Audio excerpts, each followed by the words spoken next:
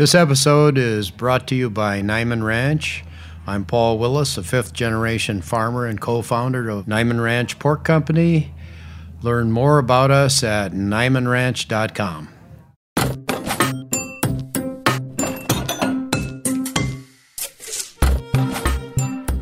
Welcome back to Hardcore from Heritage Radio Network.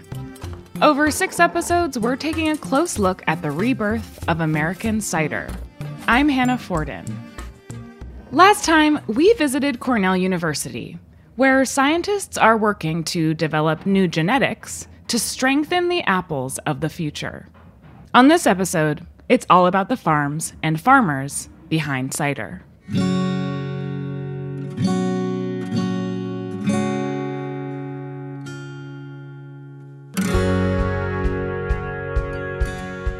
From foraging in abandoned orchards, we find groups of wild apple trees and collect the apples by going out into the woods, and if it's a larger tree, climbing up into the tree after putting a tarp on the ground, shaking said tree, collecting them, and bringing them back to the cidery.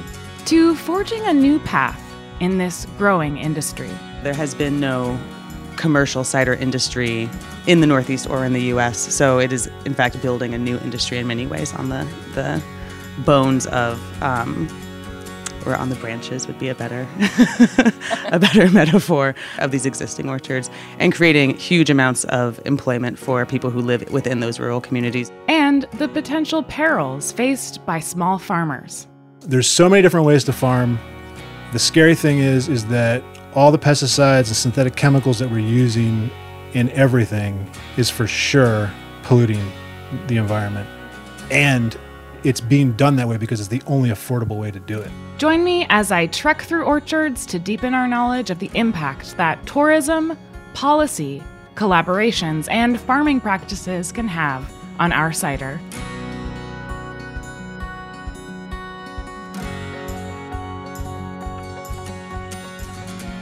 In 2002, Brad Kaler bought a new home, not far from where he worked at Middlebury College in Vermont. This whole area in Cornwall and in Shoreham, the next town over, has been the main orchard growing region, apple growing region in the state for over 200 years, since revolutionary times. Like many rural properties in the Northeast, Brad's house came with an apple orchard.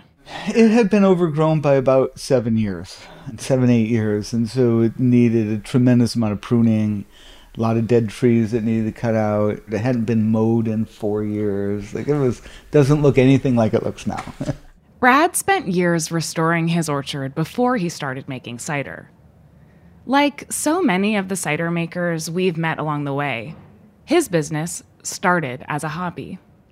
Today, Windfall Orchards produces delicious cider and collaborates with other cideries like Eden and Shacksbury. As we learned in the last episode, growing apples isn't easy.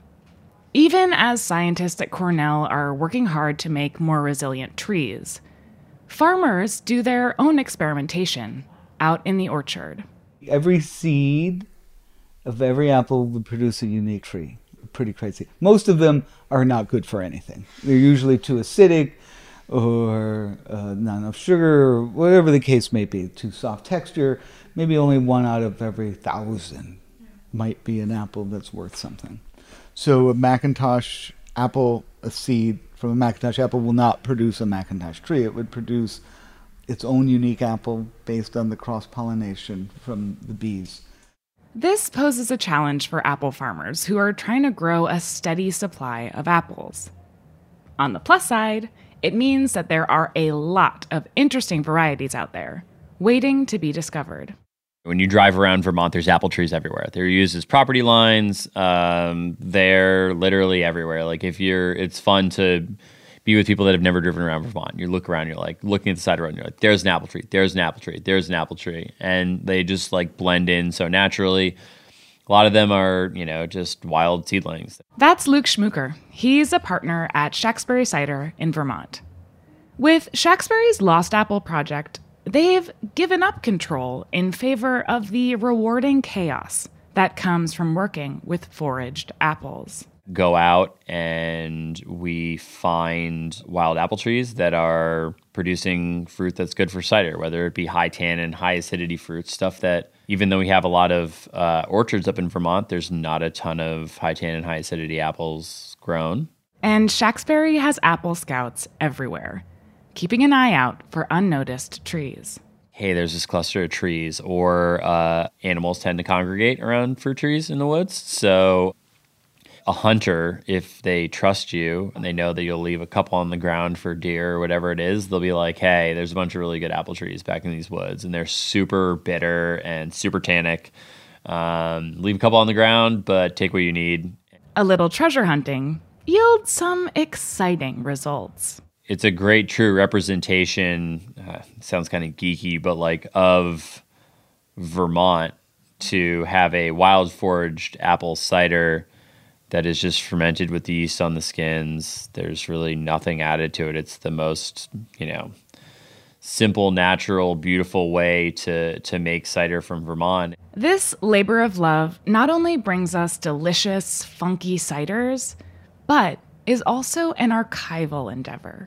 Our Lost Apple project is a labor of love. Is really Luke works with growers like Brad Kaler to preserve these lost apple varieties found in the wilds of Vermont. Through a process called grafting, they transplant branches from foraged apple trees onto the base or rootstock of a resilient tree. That way, cider fruit can grow plentifully on a stronger tree than they might have started off with. Brad will explain better than I can. In order to grow desired fruit, you have to graft. And the type of grafting that we do here is often referred to as a top graft or a cleft graft. And so this type of grafting is done in the springtime, the late spring, as the trees are starting to move the energy from the roots up into the tree structure for the buds to begin to grow. So we have about a 2-week window when that happens.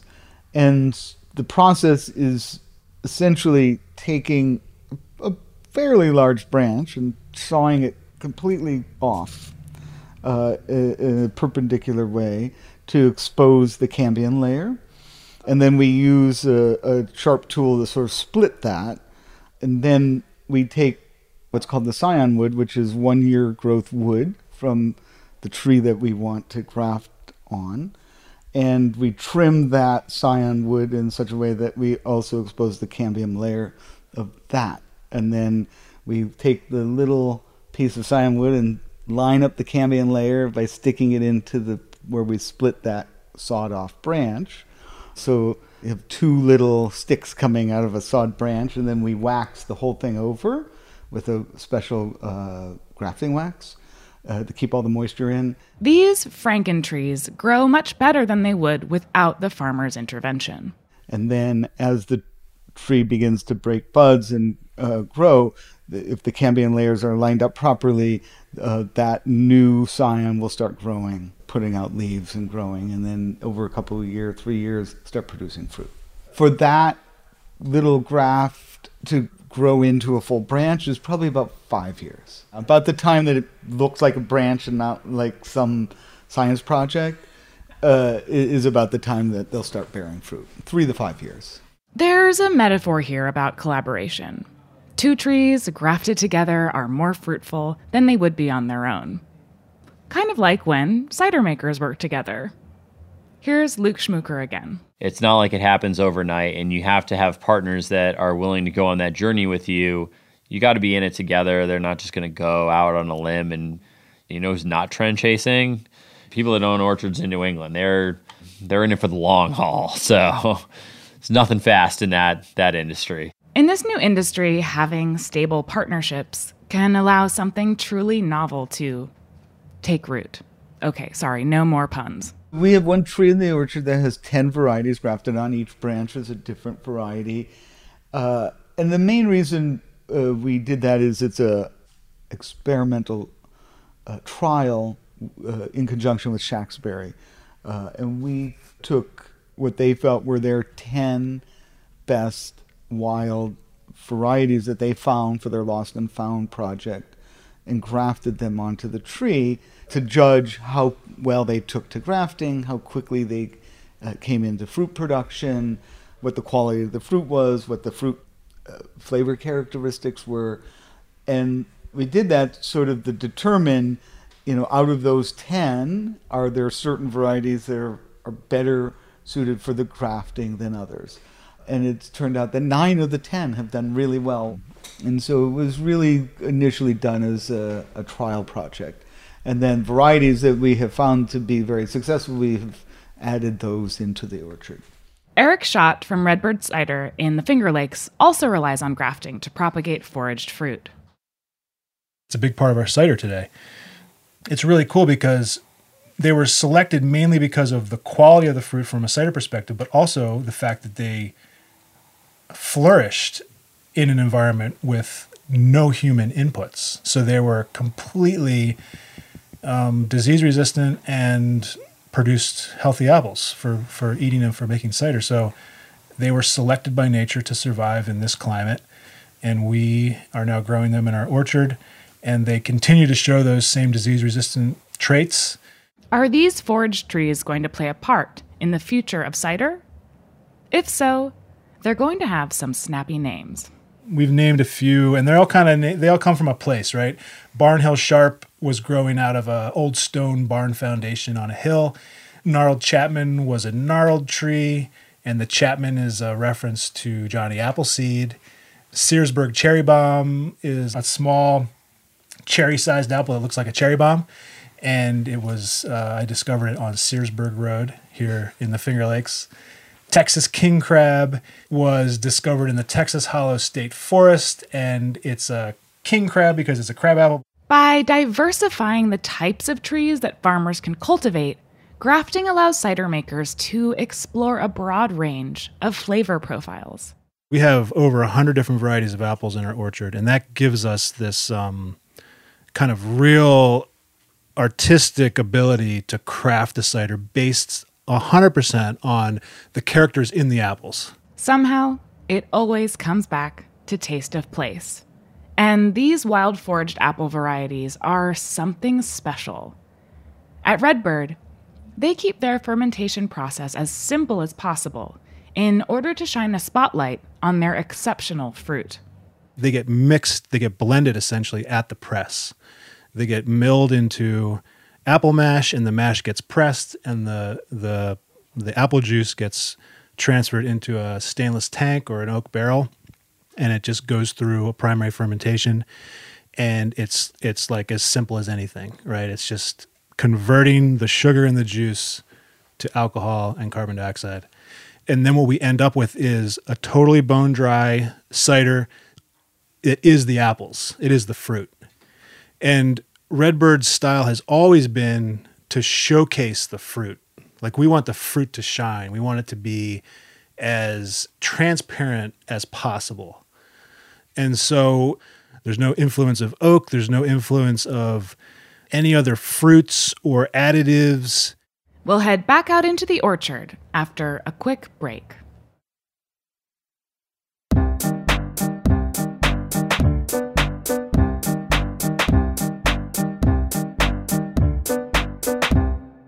My name is Paul Willis. I'm a fifth-generation hog farmer, and I owned and operated the Willis Free-Range Pig Farm for over 41 years. I've dedicated my life to revitalizing sustainable hog farming methods in the Midwest and moving farms away from the common industrial practices. In 1998, I established the Niman Ranch Pork Company.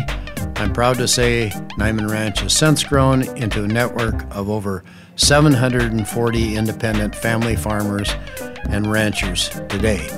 At Niman Ranch, our animals are raised with care. We believe that the quality of an animal's life impacts the quality of the meat. Our high standards were developed with the help of animal welfare expert Dr. Temple Grandin and are among the strictest in the industry. All of our animals live outdoors or in deeply bedded pens, and they're never given antibiotics or added hormones ever, and are only fed a high-quality 100% vegetarian diet. Whether they're raising hogs, cattle, or lamb, Niman Ranch farmers and ranchers share our commitment to traditional farming. raising livestock in the way our parents and grandparents did, and supporting our rural communities. We share a common belief that humane and sustainable methods produce the best possible flavor. Learn more about our work at Niman Ranch at nimanranch.com. Welcome back to Hardcore. So far, we've learned about foraging and grafting. And we've explored the pure celebration of fruit in cider making. For Deva and Eric at Redbird Cidery, the way they make their cider stems from a comprehensive philosophy that encompasses much more than just the bottles they sell. We're certified biodynamic for our orchard, and we're actually about to get our cidery certified. Organic, biodynamic, what does it all mean? So organic certification, organic agriculture is basically, it's a set of rules that prevents any synthetic fertilizers or pesticides to be used in an agricultural system. There's also, when it comes to like livestock and milk, there's other things. But as far as produce is concerned, that's really what it's about, is that organic substances were used to grow this fruit or vegetable. With biodynamic agriculture and biodynamic certification, it's not, it is organic, but on top of that, there's this real need to be kind of a closed loop farm. And that is achieved by not only having plants on the farm, but also animals, and they work together in, symbiotically to feed each other and to help each other. The philosophy of biodynamic farming comes from early 20th century Austrian scholar Rudolf Steiner. Steiner is best known for creating the educational philosophy behind Waldorf schools.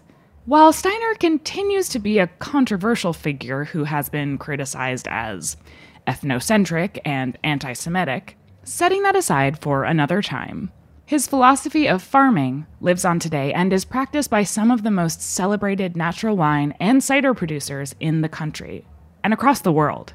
The interplay between people, plants, animals, and the cosmos are crucial in biodynamic agriculture. So we have sheep, ducks, and geese that are grazing throughout our orchards during certain times of the year, and they're providing a healthy biology to the soil. We compost manure and then feed that back to the trees in the early spring. And all our pumice from our pressings is food for the sheep and the ducks and geese. So there's like this circular system. This cycle limits waste and provides farmers with natural alternatives to pesticides. So that's essentially what a lot of these preparations are doing in a farm setting. They're really kind of like creating this chain reaction that is, I keep saying this, harmonizing the farm or bringing it into balance. And so they're kind of, it's like, it's just another, to me, it's another tool that can help in growing food in a way that reduces inputs and things that could potentially harm other organisms in the environment. Even in organic production, sulfur and copper overuse is not good for soil microbiology. So if we can reduce all those things together and we can grow fruit with low input and then have fruit that is of exceptional quality, we're kind of moving in, I think, a good direction. So to me, that's the whole idea is really kind of incorporating biodynamics into an orchard to reduce the potential downsides of agriculture, really. It's not easy to push back against conventional agriculture. Eric knows that more than most. In addition to making his own biodynamic cider at home, he also helps run the Cornell Orchard, where they spray for pests and weeds in order to keep their trees as pristine as possible for study. I can't say that conventional is horrible, because there's a lot of things about conventional ag that make a lot of sense. I mean, as far as just production, right? If you're a fresh fruit grower and you need to get 1,000 bushels per acre to pay your bills, then a conventional system really is the less risky way to go.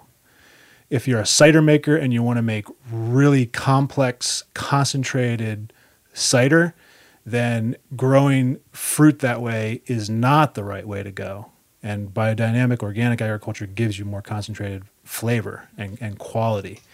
And so it's really a complicated topic, because the other thing that's happening in ag more so today than even 10 years ago is this incredible pressure economically to make it work. And so many farms over the last 60 years have gone under or combined. The discussion about conventional agriculture versus lower intervention techniques like organic or biodynamic farming goes far beyond flavor. The environment is being destroyed because we can't afford to be better farmers. So an example of our home farm being biodynamic, I hope that we're living and giving an example of a better way for the environment, for people, for the future of sustainability on the earth. But certainly, if everybody in the world tried to farm this way, it wouldn't work in this economic model that we have today. So there's a lot of things that have to change.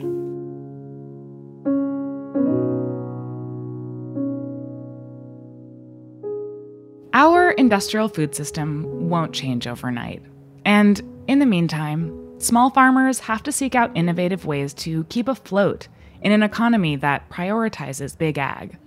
Here is Megan Larmer, Director of Regional Food Programs at the nonprofit Glenwood Center for Regional Food and Farming. There had been, for decades, a real decline in orchard land within the Hudson Valley. And pick your own and agritourism were some of the major props to hold up those spaces. And cider has been, for many of those farmers, yet another value add opportunity, and one that also helps them to extend the season for bringing people onto their farm in a way that helps them to increase their revenue and maintain the viability of that farm. Adding cider to a farm's output can be an important way to increase revenue and entice city dwellers to visit the country. Here's where agricultural tourism, or agritourism, comes in. And we've even seen farms in that area in part because of their addition of cider to the different agritourism elements that they offer, be able to acquire more orchard land and put more land into agricultural use and even into just full conservation. So setting aside tracts of land and being able to maintain that because people are coming in part for the view while they have a delicious glass of cider, right? So I think that would be the positive side. While tourism provides a vital source of income to rural communities, it can come with complications. Here is farmer and cider maker Melissa Madden. You might remember her from our second episode when she spoke about the challenges of labeling her cider. I have a concern about the actual growing of food versus the production of booze and how land is being used that way. And it's a conversation that we had very specifically at the Good Life Farm, the Finger Lakes Cider House. Like, we always maintained a diversified farm. And that was increasingly more challenging as our visitation grew and our staff grew to just support the cider house hospitality side while trying to actually be a diversified farm producing food. While rural communities are in desperate need of economic revitalization, does focusing on tourist attractions deter from the importance of growing the food we eat? You know, booze is kind of held up as this sort of like golden light to solve the problems of your farm. And I personally feel like that's problematic, and yet I'm still participating in it. There is a balance to be sought between food and alcohol production, and they can exist symbiotically to prevent waste.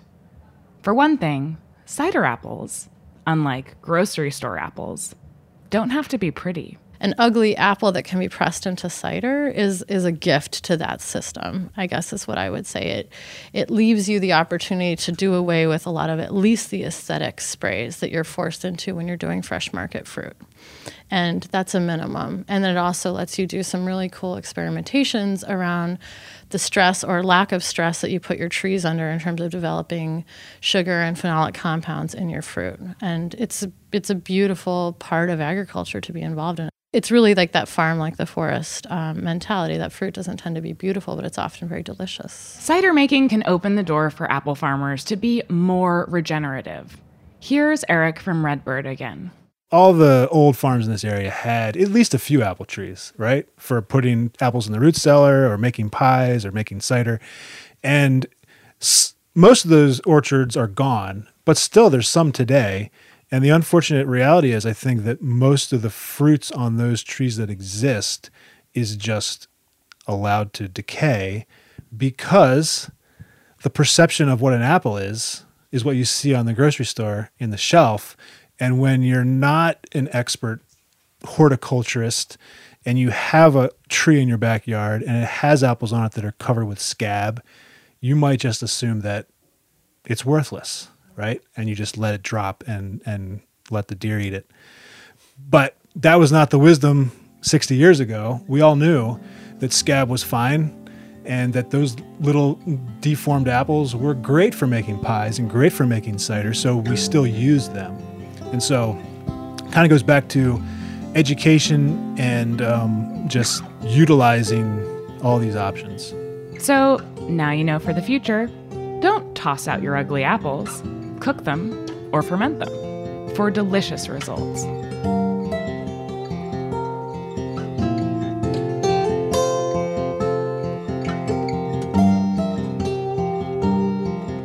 In this episode, we've talked about cider makers working with farmers and farmers working with each other.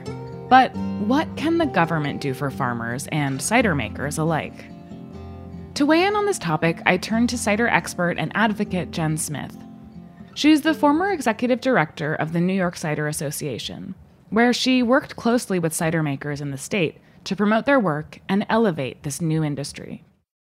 So in and around between 2012 and 2014, Governor Cuomo turned his attention towards the craft beverage industry as a potential economic engine for New York State and tied that in with agriculture by replicating the farm winery license class for farm distilleries, breweries, and cideries.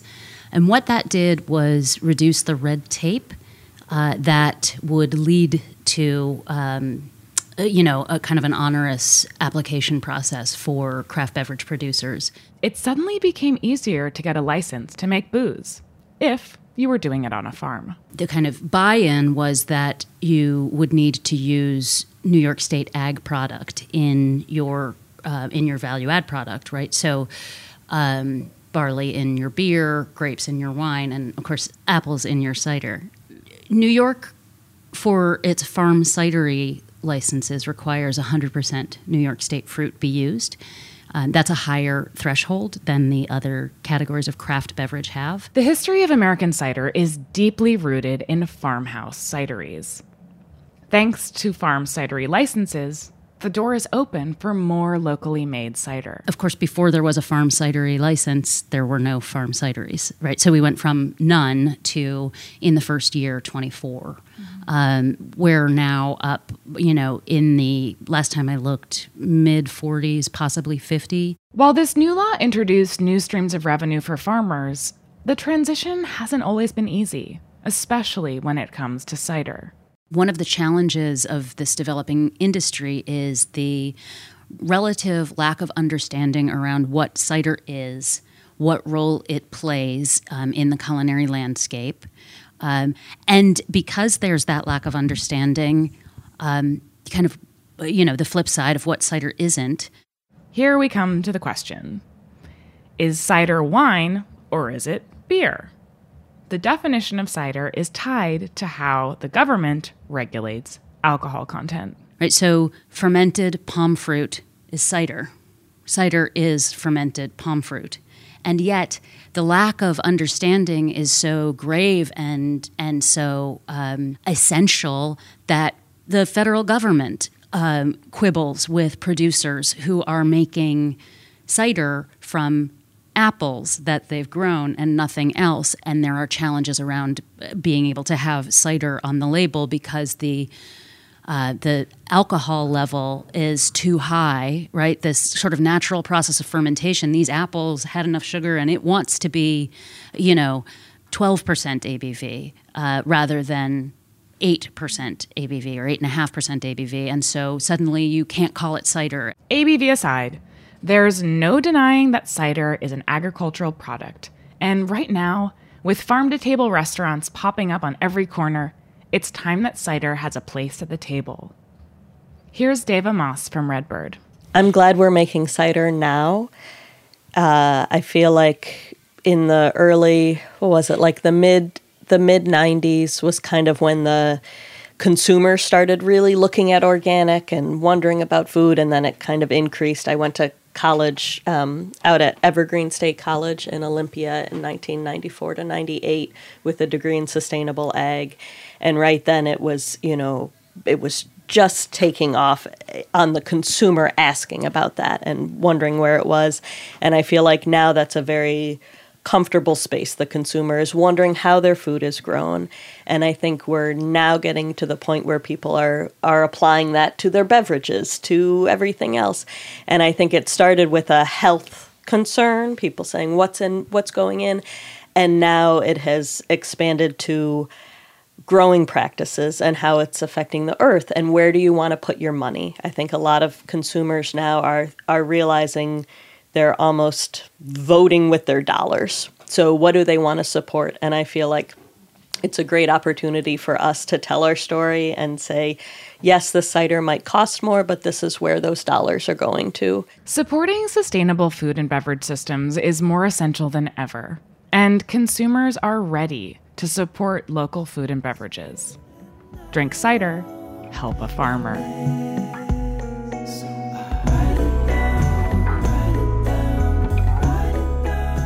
Next time on Hardcore, we're moving out of the orchard and into the cider marketplace. From communicating the spirit of a brand, we always have really deep, long conversations about the wording that we put on our cans because we want to keep it tight. We don't want there to be a ton of text on there, but you're trying to get a few things across to the consumer. So what's the best way to do that? And then, from a visual aesthetic, it's what will stand out on the shelf without being flashy, because New Englanders aren't flashy. I mean, I wear the same shirts that my dad wore, and maybe they fit slightly different, but we're still wearing the same stuff. And it's you think about an Ella Bean flannel, it's never really going in or out of style. To broadening the audience cider appeals to by rethinking the story behind it.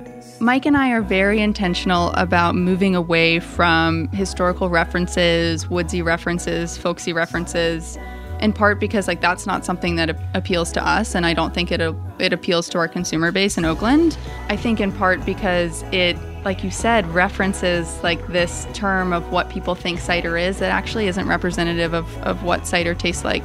We're taking a look at everything from the front label to the price tag. I think there needs to be a really frank conversation about how much these things cost and how we can work to get people to actually pay the real value of what's in the bottle. That's all coming up on the next episode of Hardcore.